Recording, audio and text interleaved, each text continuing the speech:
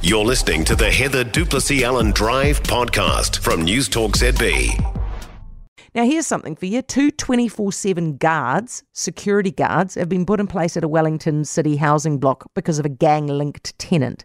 Now, the residents at this block have been complaining about the noise, the rubbish and the intimidation from visiting gang members since the woman moved in late last year. Now, the council says that they're working with her to try to resolve the issues. She hasn't reached eviction status yet. Adina Thorne is a lawyer assisting the victims of antisocial tenants, and she's with me now. Hi, Adina. Hi, Heather. How are you? I'm well, thank you. I would have thought that by the time you've got 24/7 security guards, you have reached eviction status.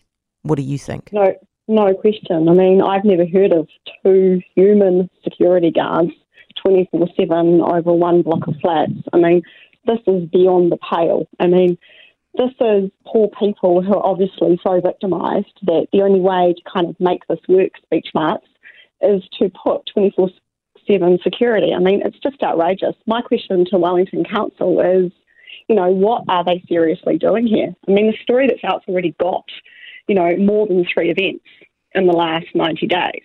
We haven't had 90 days. So you would hope that they're getting on with this and getting them out.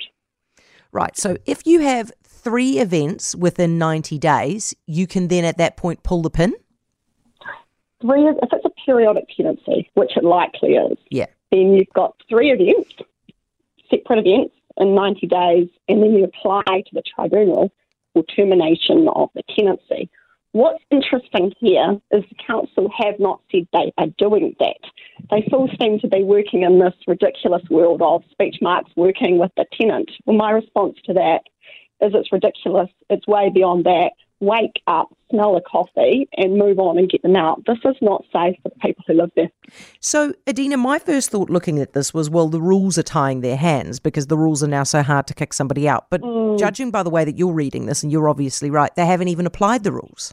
Well, they don't look like they've applied yet. I mean, if they have applied, they haven't said they have applied. I mean, They suggest they haven't applied. I mean, I looked on their website to try and work out what's going on here in terms of tenancy generally, and they have got a specific rule about respect the privacy and comfort of other tenants. They don't seem to have an eviction policy, which they need to get, and they don't say, significantly they've actually got on and gone to the tenancy tribunal, which is just a no-brainer here. Adina, it's just a message of stay as long as you like, be as bad as you want. Yeah, do you think that can we make the assumption that these guys at Wellington City Council with their council flats are operating in the same way that Housing New Zealand is, which is not to evict people no matter how badly they behave? Looks similar. I'd say Kaingaroa is probably worse, Housing New Zealand, because they have an express or written down no evictions policy, which is, ridiculous.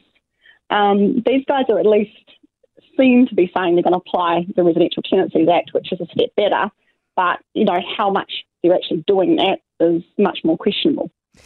Some people seem to have got caught up on the fact that she's related to a gang. Would you apply a different standard to people who are related to gangs, or would you apply the same standard to everybody, regardless? I think you've got to apply the same standard, but I think it's a human element here that, that goes without saying. And if you've got a gang connection, people obviously feel more intimidated. And so it's kind of a, what is the impact of this on the people who live there? And, this is a story of people who are highly impacted by it, and it goes without question. You should be able to live in your home in peace. And when you've got to a level that you have to put, human protection in there for these people to be able to live, I mean, this is way beyond the pale. Yeah, Adina, thanks for talking us through that. Adina Thorne, lawyer assisting the victims of antisocial tenants. For more from Heather Duplessis Allen Drive, listen live to News Talk ZB from 4 p.m. weekdays or follow the podcast on iHeartRadio. 90% of parenting is just thinking about when you can have a break. And when you do take a break, enjoy the Parenting Hangover podcast. They go together like a tutu and jandals. We've said from the get-go, we ain't parenting experts, but it's cool to hear, what is your neighbour doing? What do they say? A problem shared is a problem halved. Oh, that's good. Not that my children are problems, but I feel better talking about it. The Parenting Hangover with Clinton Jordan. New episodes every Thursday on iHeartRadio or wherever you get your podcasts.